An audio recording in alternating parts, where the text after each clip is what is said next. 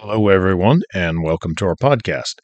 I'm Dr. Mark White, and today I will be discussing a test we use that solves a problem: how to quantify an important aspect of cervical spine instability. In our previous episode, I discussed what we mean by joint stability. A quick reminder: our working definition is a stable joint moves or remains stationary in a task-dependent manner without incurring injury. Our topic today will address the stationary component of stability. Inherent in this conceptualization, as applied to the cervical spine, are a few assumptions, one of which is this: bilaterally symmetrical movements of the upper extremities impose actions on a stable and stationary cervical spine that stimulate complementary cervical spine muscle group contractions equally and proportionally in response to the upper extremity movement. That's a mouthful to say, but what it means is that when the arms move, muscle action is stimulated around the cervical spine. That should not be surprising. Some of the muscles involved in moving the arms attach to the cervical spine via intermediate connections to the scapula and additional structures that share other attachments, like the ribs and clavicle. This activity should be symmetrical, if the movements are. This is also an example of reactive stabilization effects, which are non-volitional, auto-stabilizing efforts produced by the body in response to potentially destabilizing forces. That's the natural state of being, good old homeostasis. And that's extremely helpful to know. In general, we are wired for symmetry until adapted otherwise. Here's how that works for us clinically.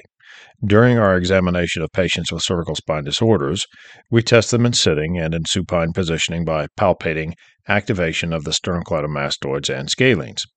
We test two movements.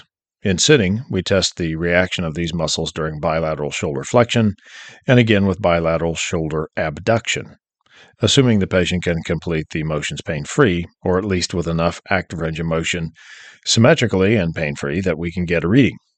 Frequently, we find asymmetric firing of the muscles. We then repeat the testing in supine by having the patient perform bilateral shoulder flexion, then bilateral horizontal shoulder abduction, which looks like a wide clapping motion with elbow straight. Most of the time, what we discover in doing this is that the normal and expected symmetry of motor activation is broken. Motor control insufficiency, MCI, is expressed in reduced firing of, most of the time, the scalenes on the symptomatic side or the side with predominant symptoms.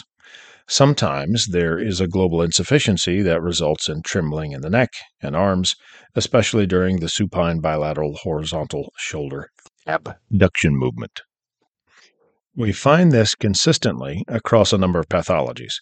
We interpret this as motor function inhibition related to the underlying injury process. Many things can cause this, so it is an associated finding. It may occur in some instances for reasons other than identifiable local pathology, such as a primary cause that is centrally located, but that's another discussion. So, now that we have identified an asymmetry in motor firing pattern, what do we do with the information? How do we make this quantifiable? Well, very simply, we count repetitions and document our observed/palpated findings. An example of this is from a patient I saw who fell at home from a countertop in her bathroom and struck her head on the nearby toilet seat. She suffered a concussion and multiple ligament sprains to one side of her cervical spine and facet compression injuries on the opposite side of her cervical spine. Daily serial testing revealed in supine a flexion movement error event, that's the palpable lack of firing on the ligament sprain side of her C-spine, at a rate of 50% compared to the opposite side. With supine bilateral shoulder horizontal abduction, the straight arm clapping motion, her motor insufficiency/lack of firing was a much more profound 80%. So, with shoulder flexion, the complementary muscles on the sprain side, the scalenes, fired only 5 times out of 10 reps, compared to the opposite side that reliably activated every time. With a clapping motion, the complementary muscles only fired twice in 10 reps. The opposite side fired reliably every single time. For additional resolution, we can add to this an estimate of the magnitude of the activation on a 5-point scale.